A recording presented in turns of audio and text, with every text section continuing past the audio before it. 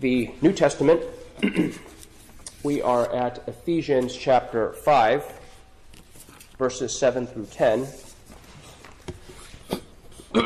Ephesians 5, 7 through 10.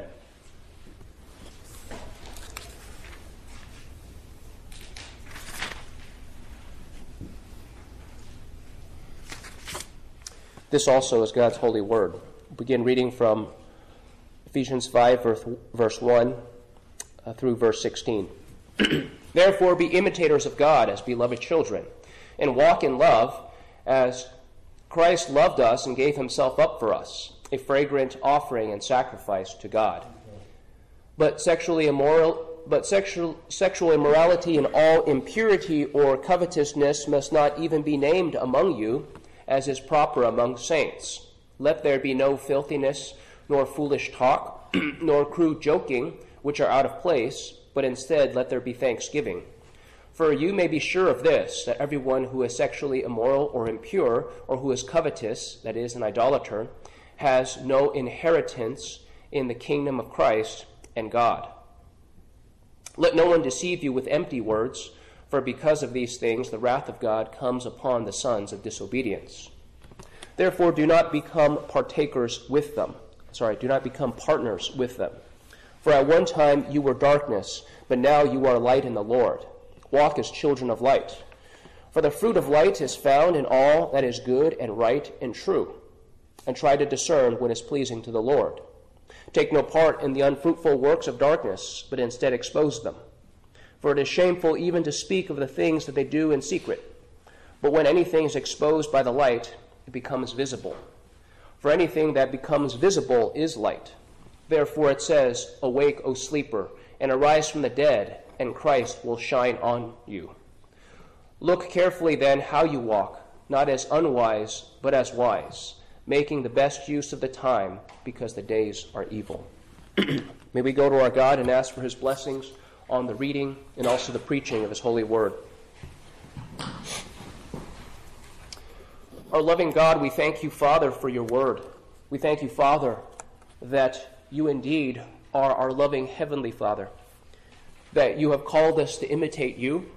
And Father, we pray that we would not partner with those who delight in wickedness, who delight in opposing you. Father, that we would not be yoked with the world. Father, help us to see that friendship with the world is enmity with you. Father, turn us away from the deceptions of this world. Let them not define for us the values that you've given us. Father, we pray that you would remind us that you have called us, that we are children of light, that we are light in the Lord. Father, we pray that we would delight in you, that you've called us to a better life. And Father, help us to see that this is not a mere outward change in us, to go from darkness to light, that this is not our own doing. It is your doing. And Father, we pray that we would rejoice and give thanks to you, for you indeed are the one who gives new life. Father, help us to trust in you. We pray, Father, that the good news of the gospel would go forward this day, that your Holy Spirit would indeed be powerful to transform lives. We pray, Father, that your Son, Jesus Christ, that he would be exalted, and we pray that your servant would be humbled. We thank you in Christ's name. Amen. So I'm going to do something completely different. I'm going to start the sermon with a joke. So a rope walks into this bar, and the bartender says, "Listen, we don't serve ropes. Get out of here." So the rope goes outside. He hides behind a corner, makes some changes, and he comes back. The bartender looks at him and says, "Hey, you're that same rope again." And he looks back and says, "No, I'm afraid not." Here, we think about how the work of our God in transforming man from darkness to light, from spiritual death to spiritual spiritual life. We think about how the work of regeneration, being given spiritual birth, it's not a mere outward change. It's not a matter of a rope tying a knot.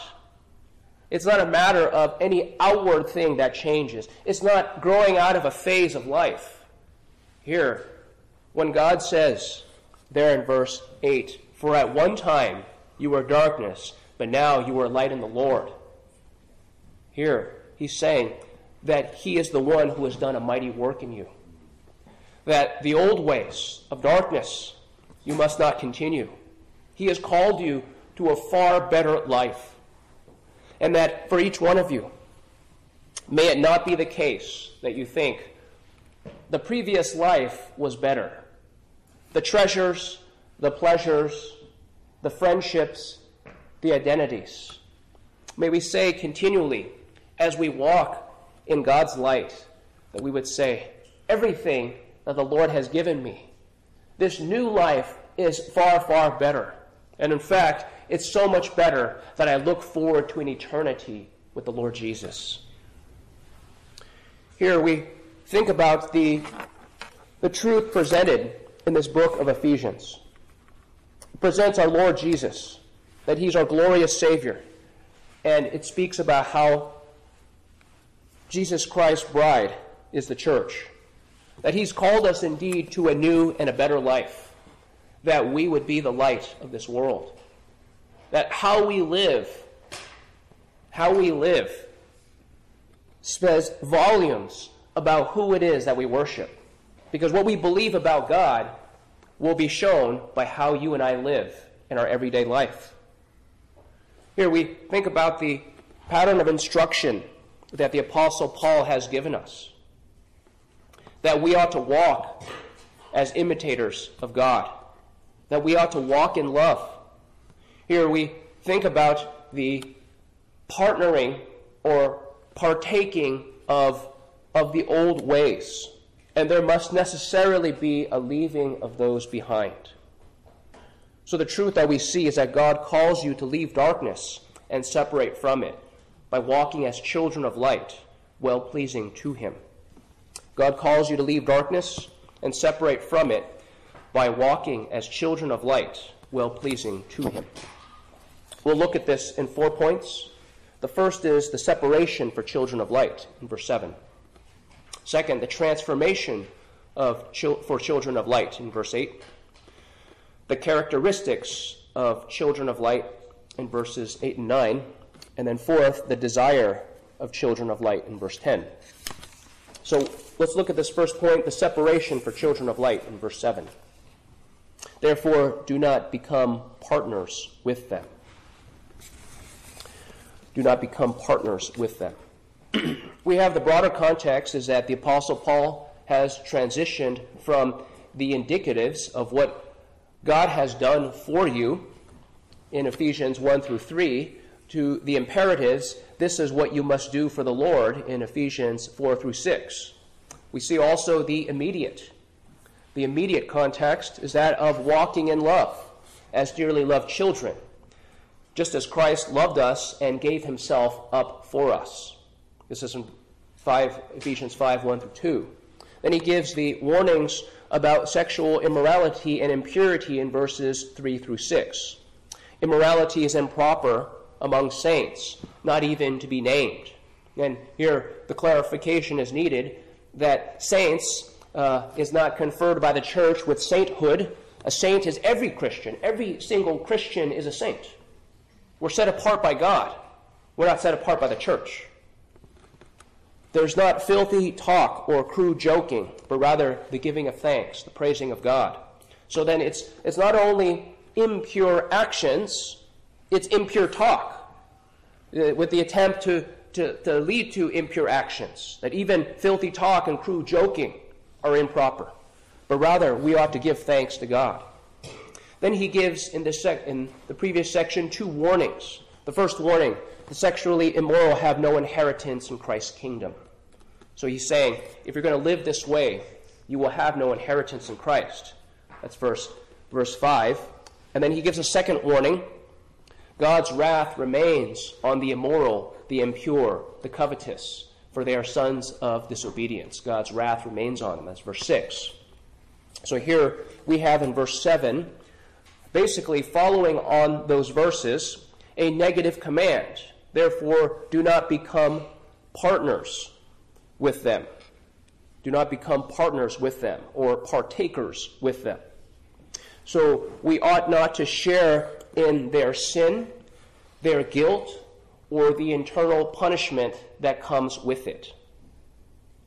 In other words, if you participate in their sins, you will also bear the same guilt, your own guilt, and you will suffer the same eternal punishment. Rather, Christ commands that you not be partakers with them, but that you be partakers with the Lord Jesus. And in it, you forsake your sins, he bears your guilt, and Christ shares with you his eternal inheritance, and he prepares a place in heaven for you. Do you see the difference in the partnership? You partner with the world and their ways. It leads to sin, guilt, and eternal judgment. You partner with Christ. It requires that you identify with him, that you walk in the light as he is in the light.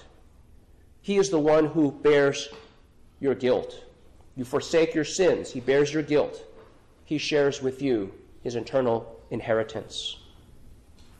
Here, this idea of sin, guilt, eternal punishment, it raises an important question for you as a Christian. The requirement for Christians to have foresight. You realize as a Christian, you're someone who's required to think about tomorrow. And not only tomorrow, but the next year, the next 10 years, eternity. Here, we need to think about how the typical person of the world thinks. You do these surveys, you read these articles, and it sounds pretty grim. How little people plan for the future. How little they plan to save up for tomorrow. That I remember talking to a banker, and he said simply that if people are given some kind of inheritance or they get a raise, he says they just live a little better. There's no thinking ahead of, you know what, this job that I have that requires manual labor, I might not be able to do it forever, but I'll still need to eat. Meaning these hands and these legs, this back of mine, we won't be able to do that forever. We need to think ahead about the future. For you as a Christian, thinking about 10 years and 20 years should be easy. Thinking about 50 years should be easy because you're already thinking about eternity. Here, consider some of these warnings. The Apostle Paul addresses it. When he speaks about the resurrection, 1 Corinthians chapter 15, verse 32, if the dead are not raised, let us eat and drink, for tomorrow we die. Other verses talk about tomorrow will be just like today, even better. Let's eat and drink and get drunk, and tomorrow will be like today, only more so. For those of the world, they only think about the now. The pleasure has to do with the now. Planning ahead is part of your new nature as a Christian.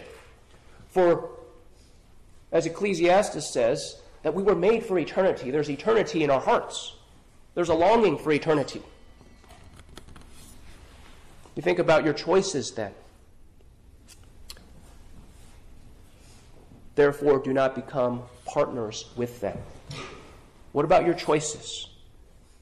How will your choices and your values, your decisions affect your tomorrow, your next year, the next 10 years, the next 50 years, your eternity? As a Christian, it's required that you have foresight.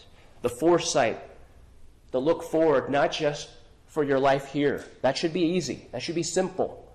We should be thinking about eternity, where you will be spending eternity. Will it be with the Lord?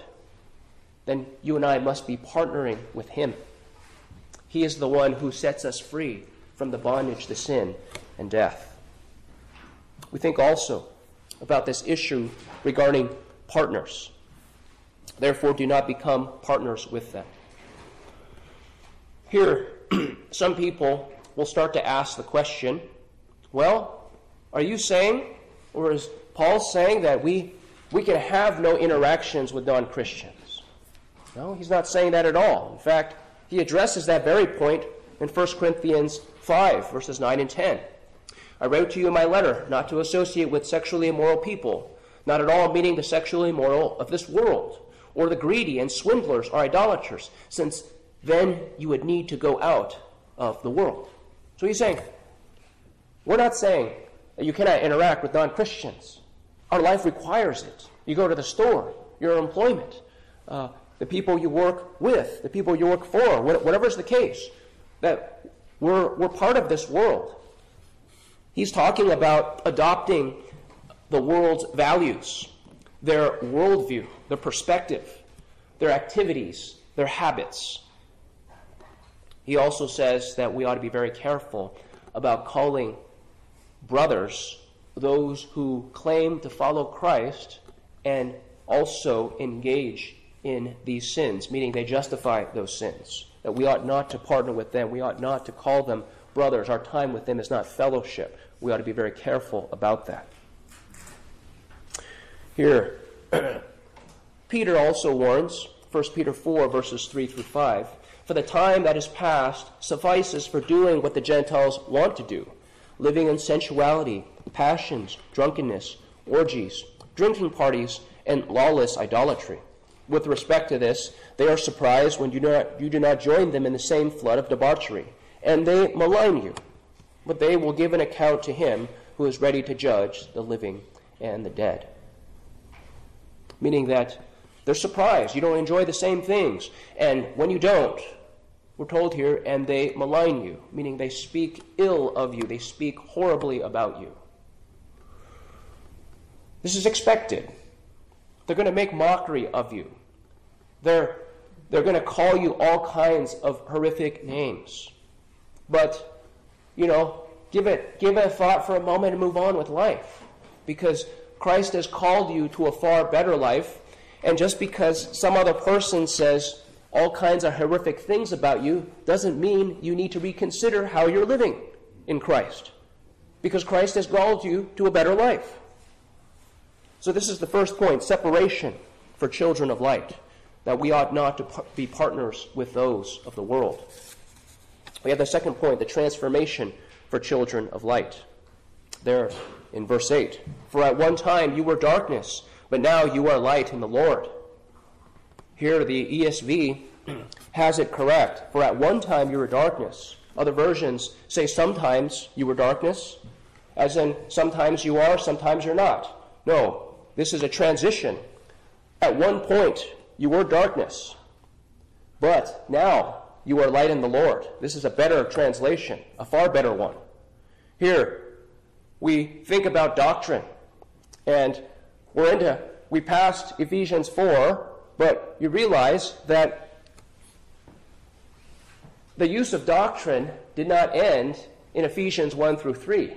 We're constantly going back to it. You think about the very principle of doctrine being the basis for all the commandments, all the imperatives that we have in Scripture. And here the Apostle Paul is basing these commandments on this doctrine. We're unable to avoid it. The conversation yet again, you were once darkness, and now you are light in the Lord. Here, this doctrine is the foundation of the commandments that he gives here.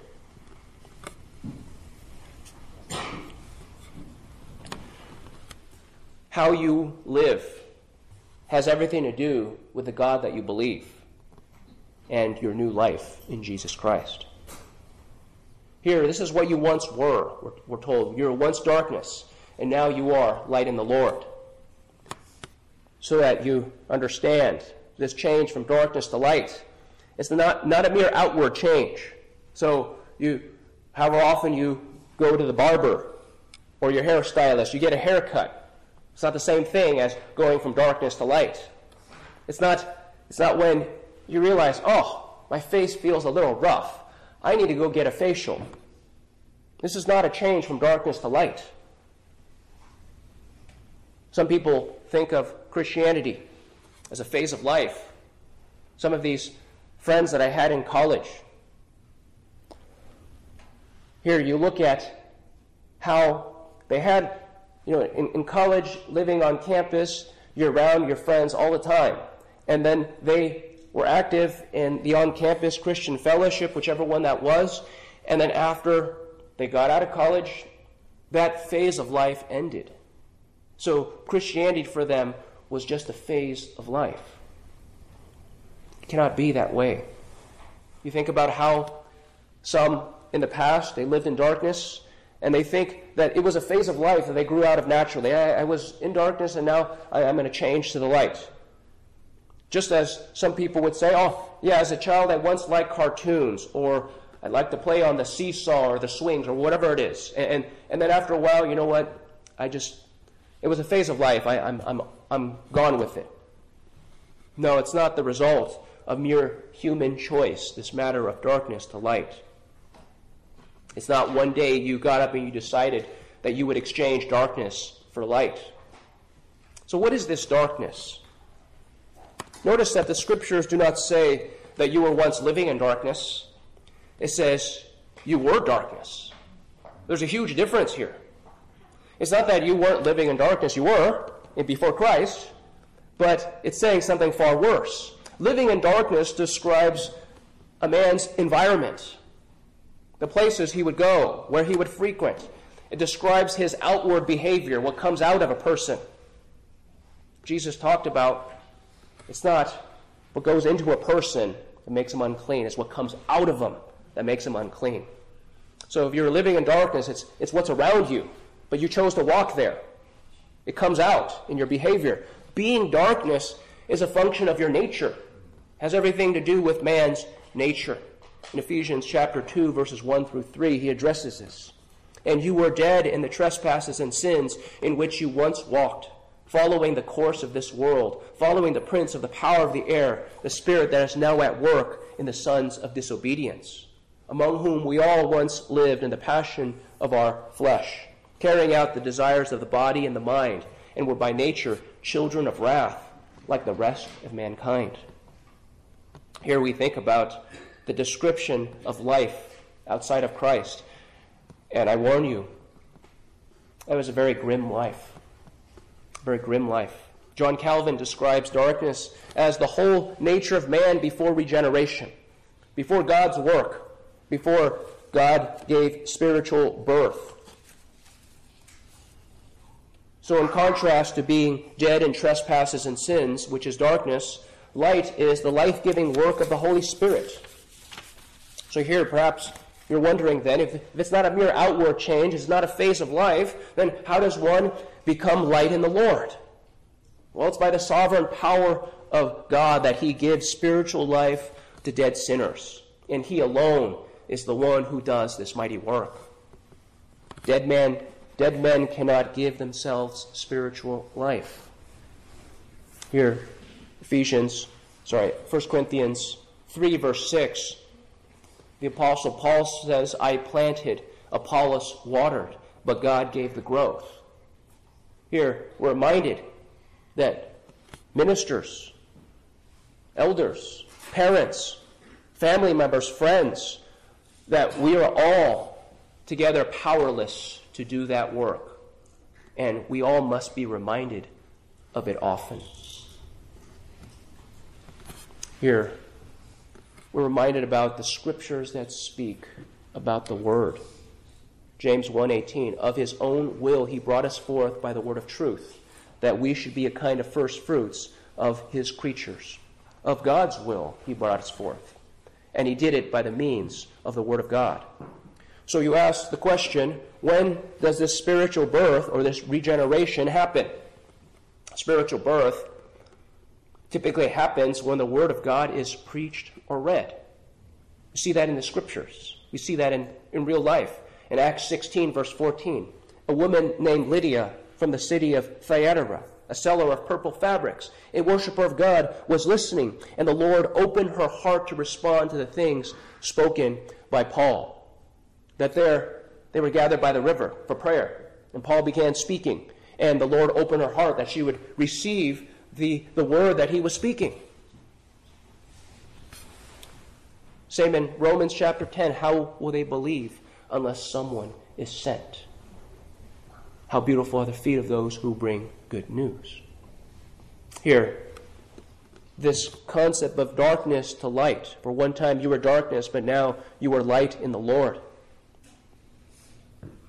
That we ought to be reminded that we ought to pray often. That we ought to pray often when we gather for worship, when we sit under the preaching of the Word, the teaching of His Word, the reading of His Word. Here, we're reminded the Word of God is going to do one of two things when men encounter it.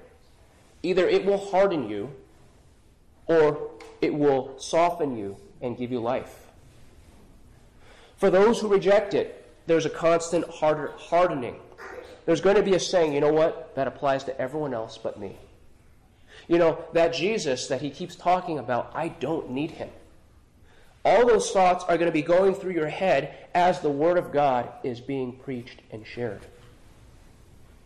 So you and I, for ourselves first, that we should be praying, when we gather for the Word, grant me the heart to receive it as a humble sinner, because I am the one who needs it most. And then after that, you would think, oh, where's that other guy? Pray that he's here, that he would hear it. But that you and I would be those who admit we're the ones who need it most. That when the Word is going forward, when the Word is going out, we need to have the humility to receive it. Here, we think about what this looks like. When we talk about the hardening, we talk about what this looks like in real life. We have a description of that in John chapter 3, verses 19 to 21. And this is the judgment. The light has come into the world, and people love the darkness rather than the light, because their works were evil. For everyone who does wicked things hates the light and does not come to the light, lest his works should be exposed. But whoever does what is true comes to the light, so that it may be clearly seen that his works have been carried out in God. No one likes having their deeds exposed. So men hate the light. They don't come to the light. This is why when you talk to people, hey, would you like to have a Bible study with us? No, don't want that. Right? There's fear of the light. Well, why? Because it's going to expose my darkness. Right? This is why people who are ill, you don't see this in the hospital, right? Hey, they show up to the hospital. Hey, I'm sick. I need a doctor. It's physical illness because they're saying, I'm going to die. I need a doctor. But then, what about spiritually? No. I'm not. Last place I'm going is that spiritual hospital, the church, right, where the Word of God is preached and taught. But instead, we should be those who say, this is what we need. When you're sick, you need a doctor. When there is sin, we need the Word of God to expose our sin and to point us to our Savior, who is Jesus Christ. So this is a transformation for children of light. We have the third point, the characteristics of children of light. In verses 8 and 9, walk as children of light, for the fruit of light is found in all that is good and right and true. Here, we think about the description of the old self. This is the drive down memory lane. Ephesians 4:17 and 19. Now this I say and testify in the Lord, that you must no longer walk as the Gentiles do, in the futility of their minds. They are darkened in their understanding, alienated from the life of God because of the ignorance that is in them. Due to their hardness of heart, they have become callous and have given themselves up to sensuality, greedy to practice every kind of impurity. But you did not learn Christ in that way. So that's the old self. We think about the new self, who is created in the image of God, Ephesians 4:24, and to put on the new self, created after the likeness of God in true righteousness and holiness. Here we think about how man is created in the image of God. Animals are not created in the image of God. And it has nothing to do with walking on 4 feet or walking on 2 feet, because God does not have feet. We're not created in his physical image because God has no body. Jesus has a body, but the Holy Spirit, the Father, don't have a body. Before the incarnation, Jesus had no body either. We're created in the image of God in knowledge, righteousness, and holiness. And we have in this verse a description of that. For the fruit of light is found in all that is good and right and true. So goodness, God's holiness, right, righteousness, and true, knowledge. Colossians 3 verse 10 speaks about this knowledge. And have put on the new self, who is being renewed to a true knowledge according to the image of the one who created him. Righteousness is obedience to God's commandments. Our elder read earlier in 2 Corinthians chapter 6, verses 14 to 18. He gives these contrasts, and he speaks about these various contrasts. What fellowship, what partnership has righteousness with lawlessness? So there, righteousness is contrasted with lawlessness.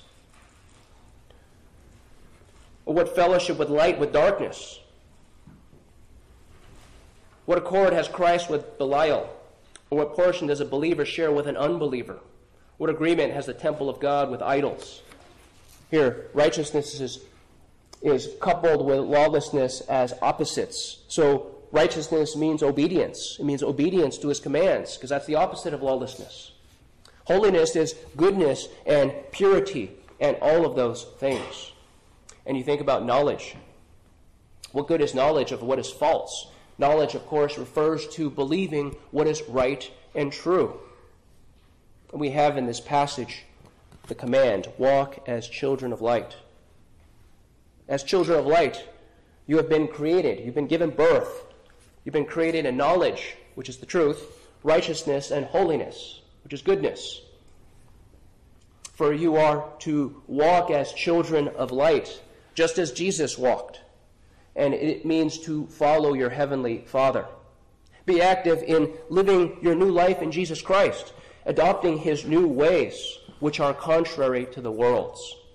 Don't expect that the world will understand you. Don't expect that the world will accept you. Here, when you think about this knowledge, understand that the world is its own evangelist. And I'm not talking about evangelizing with the gospel. The world is its own evangelist, meaning they're evangelizing their falsehood. Don't expect that the truth of God's word will be blurted out from all the major news stations, all the internet sites, or whatever. Right? It's not going to be mainstream. What's mainstream, you want to question. The world is constantly speaking and teaching its falsehood. Here, you think about how Satan works. The Apostle Paul says, we are not unfamiliar with his devices. At times, he simply says opposites. You will not surely die. Well, God says, if we eat of this fruit, we will surely die.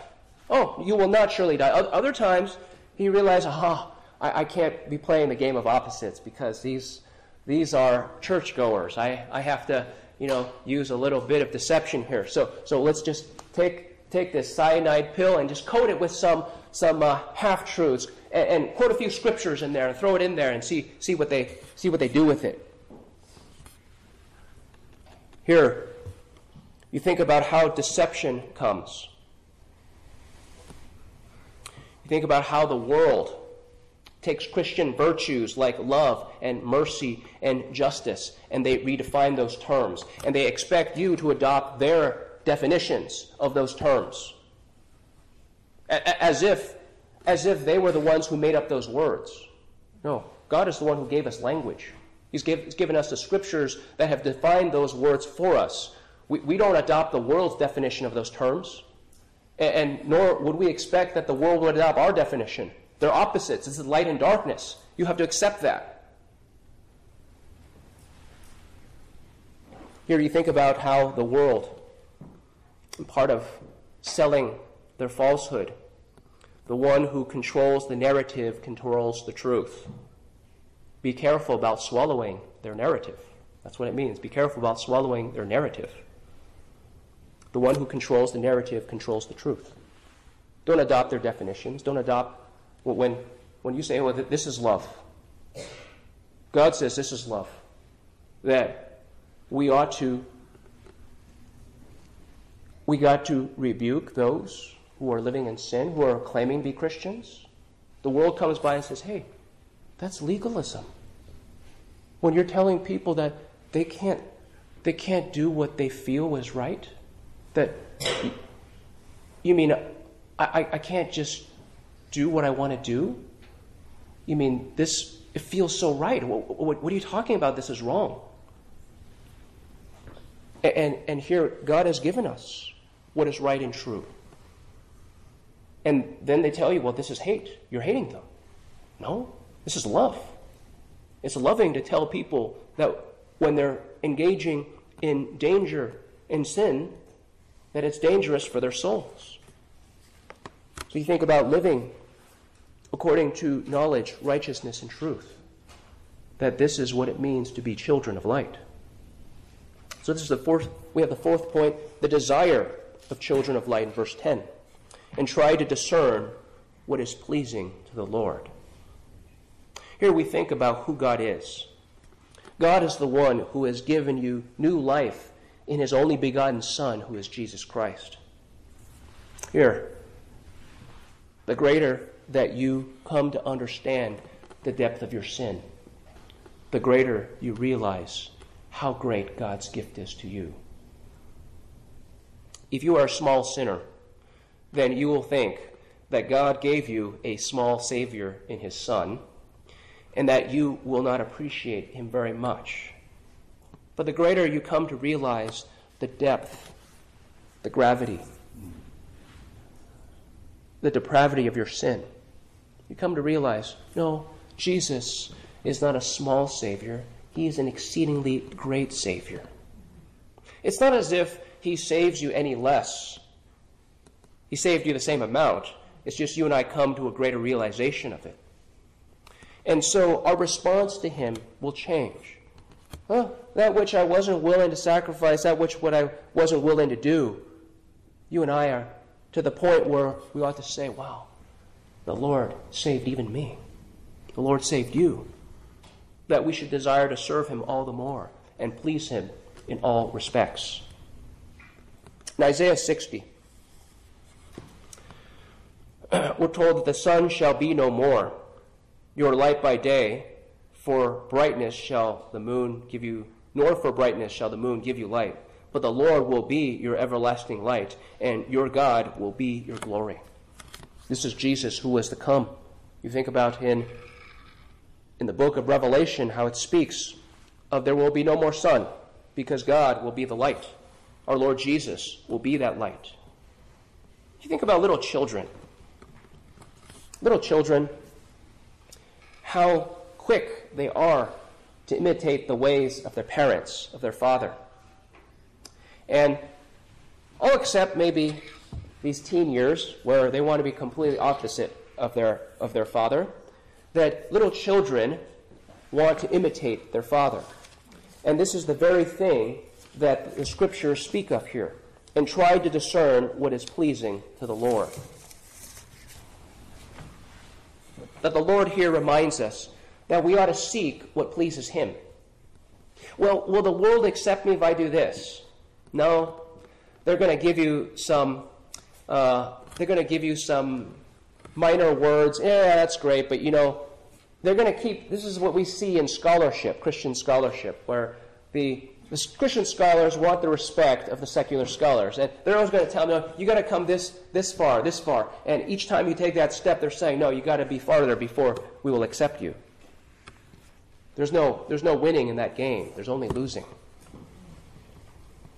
Here, you think about pleasing God our Father. This is what's most important. This is when we need to stop worrying about what the world will think of us. we should discern what is pleasing to the Lord. Do not be partakers in the sins of the world, otherwise you will share in their guilt and their everlasting punishment. There is the need for discernment. That Satan can defeat some people with outright lies, and others he must coat with the some truths, the half-truths, the wrong application, interpretation of Scripture of that sort.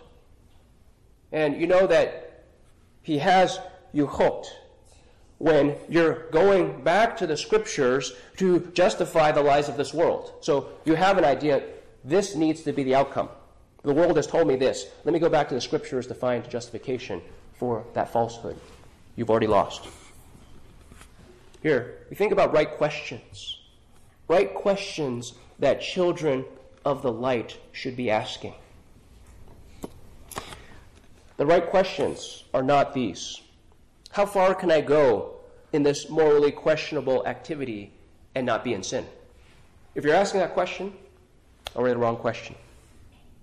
Perhaps someone is asking you those questions. Hey, how are you spending your time here? Or, hey, we missed you. Why do we miss you? Perhaps there's a defensiveness in claiming I can engage in these worldly activities or behaviors and still be a Christian. So I can do this and still be a Christian. These kinds of conversations are headed the wrong way. The right questions that you as children of light should be asking begins with that negative question. Is this behavior or activity subjecting you to deception and then to bondage? All things are lawful for me, but I will not be mastered by anything. If you're going to engage in those activities, is it subjecting you to bondage? Will this behavior or this activity hinder you from running the race well? Will this behavior or activity help you towards spiritual maturity? Is it going to be helpful for your spiritual life? And perhaps the other question would be this: how will this activity enhance your witness for Christ or open the doors for such witness? If we're asking the right questions, how will these activities enhance it? Are we looking for opportunities that we might be a blessing to others? Here, you and I are called children of light. We're light in the Lord. And He calls us that we would live according to this new life that we have received in Jesus Christ. May we delight in it. May we call upon our Lord in faith.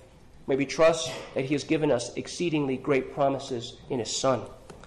May we delight that He has given us His Holy Spirit, who leads us on that straight and narrow path. May we go to our God together in prayer.